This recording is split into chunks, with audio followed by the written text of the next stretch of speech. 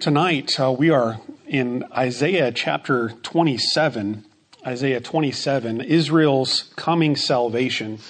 And this is the last chapter in this section of Isaiah that many refer to as the Little Apocalypse, chapter 24 through chapter 27 of Isaiah. And this is it's a very encouraging message because it points to God's mercies toward his people, his gathering and restoration of his people, and a future hope that his people have to look forward to. In chapter 24, we saw the Lord's destruction of the world and the fact that the judgment on the nations that Isaiah had described in chapter 13 to 23 would actually essentially become a worldwide judgment by God in the last days of bringing everything into his rule under his kingdom. And then chapter 25 was a description of God's victory over his enemies. And then last week we saw in chapter 26 a song of deliverance, a song of praise, and then a prayer, a petition that God would in fact do that he would deliver them from their enemies. And now in chapter 27, we see a description of future blessings, future salvation that God is going to bring for his people. And in order to bring about their ultimate salvation, God has to finally bring an end to evil, to all sin. And that is described in chapter 27, verse number 1, the destruction of evil. In that day, the Lord will punish with his sword, his fierce, great, and powerful sword, Leviathan, the gliding serpent, Leviathan, the coiling serpent. He will slay the monster of the sea. Wow. Where does this come from, right? This is interesting language. Leviathan, and talking about a monster of the sea. One of the books that I was reading, this comes from Bryan Beyer. He has a book called Encountering the Book of Isaiah, and he gives a helpful breakdown of the few places that this Leviathan is referred to in Scripture. So he's referred to twice in the book of Job. Job 3, verse 8, and Job 41, verse 1. In Job 3, verse 8, Job calls for the day of his birth to be cursed, but only those bold enough to, quote, rouse Leviathan should try it. Rousing Leviathan in Job 3 sounds like a formidable task, but no further description of who Leviathan is or what he is there in the book of Job, chapter 3. Then in Job 41, verse 1, God asks Job if Job is able to capture and domesticate Leviathan. And the rest of Job 41 describes Leviathan as possessing several characteristics. He's so strong that men need spears and harpoons to defeat him. He's unstoppable by one man. He possesses great teeth, scales, and armor. He has fiery eyes and a nose and mouth that exude fire. And he is invincible against human weapons. So that's a pretty powerful description of this Leviathan. Many people think of it in these terms of Job 41 as like a sea dragon, like a sea monster of some kind. Psalm 74, verse 14, a part of God's mighty acts includes the defeat of Leviathan. And in that passage, it refers to God crushing Leviathan's heads, plural, in Psalm 74, verse 14. And then in Psalm 104, verse 26, there's a list of God's mighty acts, and it includes the creation of Leviathan, whatever this sea monster is. And it says that God created him to play or frolic in the sea. And then we have the reference in Isaiah 27:1, where Leviathan is described as a gliding serpent, as a coiling serpent, a monster of the sea. So that's all the biblical description of Leviathan. And many commentators think that whatever this sea monster is, that it became kind of a symbol of evil. It became a symbol of chaos, of destruction, of wickedness. And so in Isaiah 27:1, when it says God will defeat Leviathan, he will finally destroy this sea monster, many commentaries on Isaiah think of it as God bringing a final defeat to evil, as Leviathan kind of represents that evil. And also interesting is that John, in the book of Revelation, refers to a serpent and a dragon in the book of Revelation. And so some think that maybe John is even drawing on this language of Leviathan in the book of Revelation, where it refers to Satan as the dragon, that ancient serpent, in Revelation 20, verse 2. And so Leviathan's destruction then becomes a picture of God one day destroying evil for all time. So that's one way of understanding, probably a good way of understanding Isaiah 27, verse 1, is that God will ultimately defeat Leviathan, which stands for God defeating evil in totality. And for God to bring salvation for his people, he must bring an end to evil. He has to bring in an age of righteousness, which is the end of all wickedness. Then in chapter 27, verses 2 through 6, we see Israel described as God's vineyard, in its position as being a part of God's vineyard. And if you remember, this is back many weeks now. This goes back to chapter 5 of Isaiah. In that passage, we saw where Israel is also described as a vineyard. And the way Isaiah 5 reads, it talks about God planting this vineyard, God bringing great care and watering and tenderly cultivating the vines of this vineyard. But then the vineyard, representing Israel, rejected God and rebelled against him, went into apostasy. And in return, Isaiah 5 talks about God then just leaving the vineyard to deconstruct, basically, for thorns and thistles and briers to grow up in it, for wild animals to trample it. Probably a picture of Israel under the oppression of its enemies, Assyria, Babylon. Well, interestingly now, in chapter 27, it is Israel described as a vineyard again, except this time in a positive picture of God blessing and restoring his vineyard, of God caring for it once again. And so verse 2, in that day, sing about a fruitful vineyard, which is exactly the opposite of the way that the vineyard is described in chapter 5, which was bringing forth bad fruit, being unfruitful. I, the Lord, watch over it. I water it continually. I guard it day and night so that no one may harm it. Again, contrasted with chapter 5 where God let it go and he was no longer going to bless it because of its wickedness. Here, the Lord is watching over it and tending to it. I am not angry. If only there were briers and thorns confronting me, I would march against them in battle. I would set them all on fire. So you can see the direct contrast with chapter 5. Is chapter 5, the Lord is angry because of his people's disobedience. And he actually allows thorns and briers to come in. But in chapter 27, he's not angry with his people. And he says, I will oppose thorns and briers and keep them from coming in. Or else let them come to me for refuge. Let them make peace with me. Yes, let them make peace with me. Again, different picture. Instead of God's judgment, it is an invitation to fellowship, an invitation to peace with the Lord. In days to come, Jacob will take root. Israel will bud and blossom and fill all the world with fruit. So, big contrast between chapter 5 and chapter 27. And so, many people think then that this is a picture of Israel's future salvation. Because in the time of Isaiah, they were like the vineyard of chapter 5.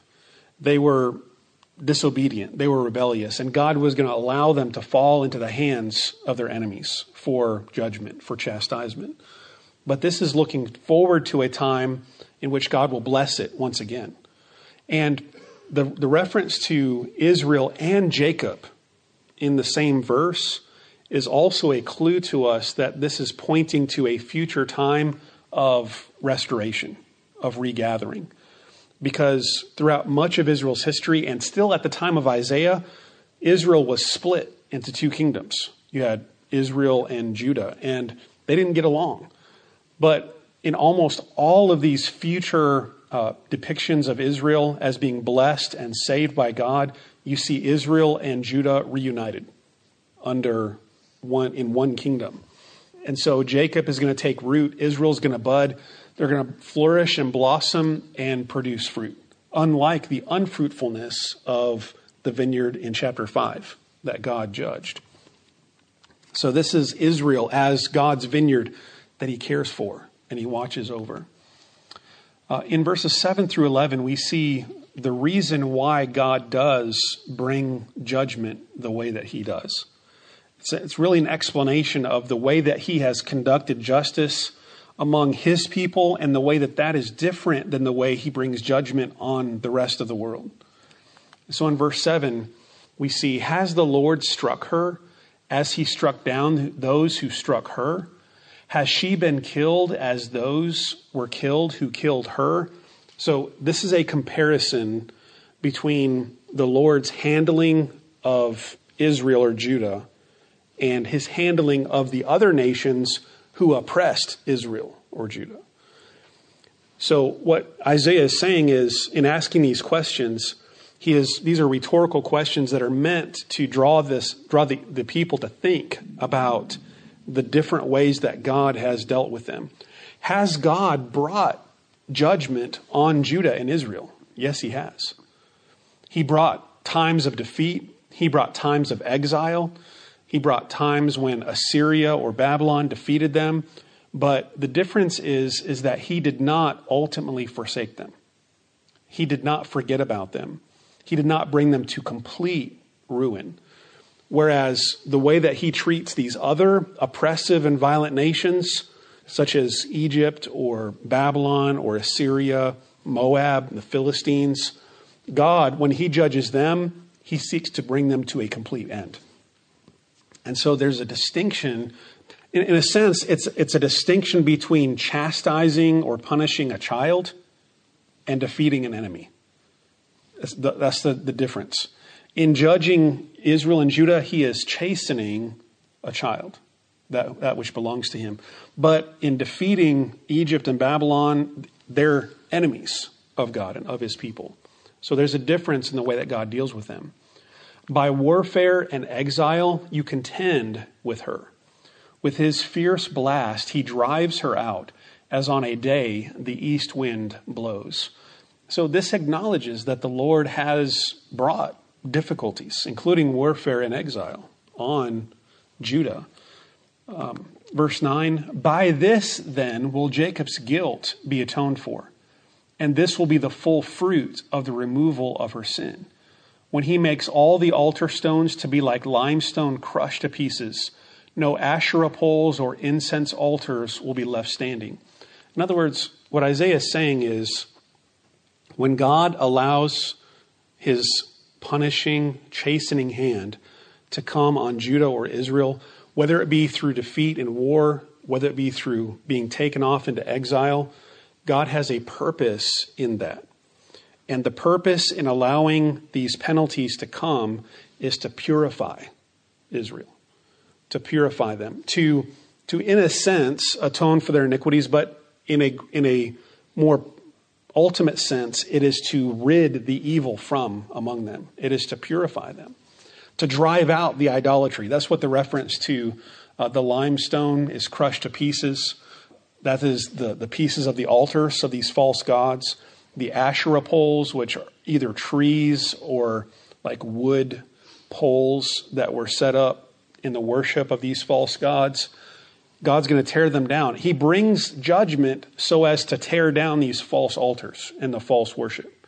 He brings judgment to purify his people. The fortified city stands desolate, an abandoned settlement, forsaken like the wilderness. There the calves graze. There they lie down. They strip its branches bare, talking about God's judgment coming. But the reason for it is to bring righteousness to his people. When its twigs are dry, they're broken off, and women come and make fires with them. For this is a people without understanding. So their maker has no compassion on them, and their creator shows them no favor. So God brings judgment, but he does it for a reason. He does it intentionally as the righteous Lord of all the earth, but of the covenant Lord of his people. He brings judgment and penalties for a purpose. And then verses 12 and 13, the image of Isaiah, the vision of Isaiah finishes with a returned or restored remnant of people. In that day, the Lord will thresh from the flowing Euphrates to the Wadi of Egypt, and you, Israel, will be gathered up one by one. The idea here is of a great regathering. And the idea of threshing in the ancient world, when they would thresh wheat or grain, the idea was to separate it, to separate the grain from the chaff. And in this instance, it is even a more specific kind of threshing. It is separating the hull from the actual seed grain itself. And so it depicts a great care in the selecting out of that which is truly fruitful and helpful in the harvest. And you can see the care that is involved by God gathering it up one by one. Can you imagine a harvester gathering seeds of grain one by one? I mean, that's incredibly impractical, right? I mean, nobody does that. Now it's all done by machines. You know, we want to do this wholesale as efficiently as possible. But in doing this one by one, it depicts God's care for his people in that. And notice the geographical boundaries. All the way to the river Euphrates, where's that? Babylon. All the way to the Wadi of Egypt. So you've got two of Israel's great enemies, Babylon and Egypt, and really everything in between, including the Moabites and the Philistines and all of these people who have tormented the Israelite people. And many of them probably had been scattered. Through these times of exile, they've been scattered to these different places. And God, this picture is of a regathering, of God going through all of this territory and gathering his seeds of his people and bringing them back home. And in that day, a great trumpet will sound. Those who were perishing in Assyria and those who were exiled in Egypt, they will come and worship the Lord on the holy mountain in Jerusalem. So later on, after Isaiah, in later prophets such as Zechariah, and then on into the New Testament, even in the prophecies of Jesus, in Paul and Thessalonians, in Revelation, we see this image of a trumpet blast as signaling the end of everything, don't we? As really the day of the Lord, the final day of the Lord, the coming of Jesus, and the ultimate reckoning. And Paul even says in Corinthians, at the last trumpet, the dead in Christ will be raised and will become incorruptible. When this last trumpet blows, it is essentially a summoning trumpet. It is a trumpet that gathers all of God's people. This is Isaiah's way of describing it. Paul's way of describing it in Thessalonians is of a resurrection from the dead, of all of God's people rising, and then those who are still alive coming up to meet the Lord in the air. But many different ways that the biblical writers describe this, but one common thread is a gathering of God's people to worship the Lord. And in Revelation, you see it in different ways. You see it in Revelation 5, where all the people of all the places around the world, every tribe and language, they're there around the throne, worshiping God. At the end of Revelation, you see a new Jerusalem coming down, new heavens and a new earth, and that becomes the centerpiece of the worship of God throughout the whole earth, of a new earth, a new heavens. And so I think this is what Isaiah is pointing to. Isaiah is really one of the first prophets that gives us this vision of a future glorious day at the end of time. All the later prophets, Jesus, Paul, the apostles, John, they all pick up on this same image when they portray the last times. And it is a time of regathering of all of God's people from all over the world being brought to worship God. And it will be a time of peace, a time of salvation, a time of joy, and a time that we cannot even begin to imagine what it will be like. As Paul says in Romans 8, I consider that the present sufferings right now are nothing to be compared to the glory that shall be hereafter. And this is what Isaiah is pointing to. It's a time of... Now, think about when he's saying this now. When Isaiah is saying this, he's saying it in the midst of a people that are defeated. Israel and Judah are separated. They're at odds with one another. Assyria is an impending threat on both Israel and Judah. It doesn't look hopeful in the midst of Isaiah's setting in his time. That's why he's portraying this time of great hope, of showing what the Lord is going to do for his people in the end, to give them hope and faith in the present. Let's just as we close, I just want us to think some thoughts, some concluding ideas from all four of these chapters, chapter 24 through 27. And the four main ideas that come out of this passage. First of all, God is in control. We see that God, we saw this theme in Isaiah 13 to 23, where we see God's control over individual nations, whether it be Babylon or Egypt, Assyria. But then in chapter 24 through 27, the scope extends out to a global, universal level. And so we see that God's in control of the whole world, the whole universe. And he is bringing everything to his purposes. We see that God's sovereignty, the way that he rules over the world, that it includes both salvation and judgment. And we've seen this in many passages in Isaiah that it's like two sides of one coin.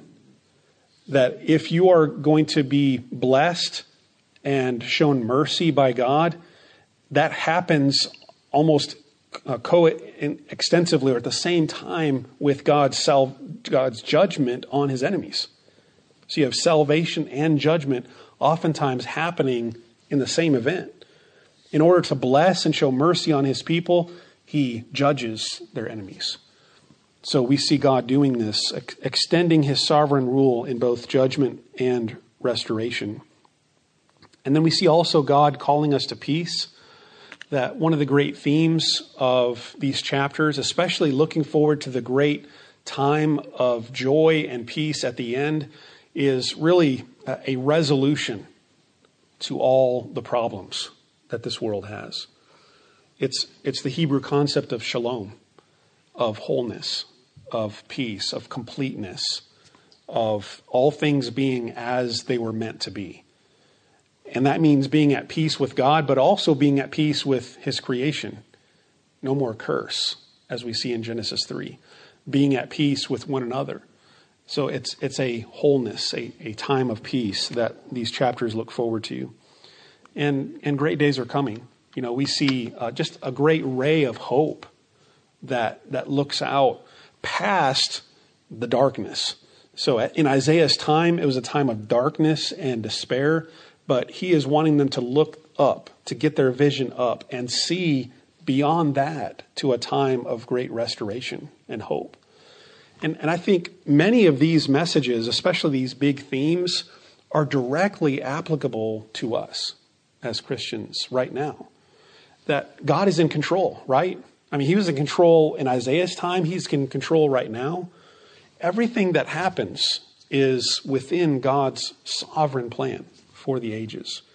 And we see that God deals with people both now in time as well as at the end of time. God will deal with people rightly in both judgment and salvation. He will do that which is right and holy. We see that in the New Testament even, that it points us to a time of peace, of wholeness, of joy, that everything is moving forward to. And so we have a lot to look forward to as God's people. And I think one of the reasons why the biblical writers under the guidance of the Holy Spirit, shows us these future images is to give us hope and to undergird our faith in the present, to give us strength and encouragement in today, because we see what's coming down the road. That's what gives us joy and strength and faith, helps us to persevere.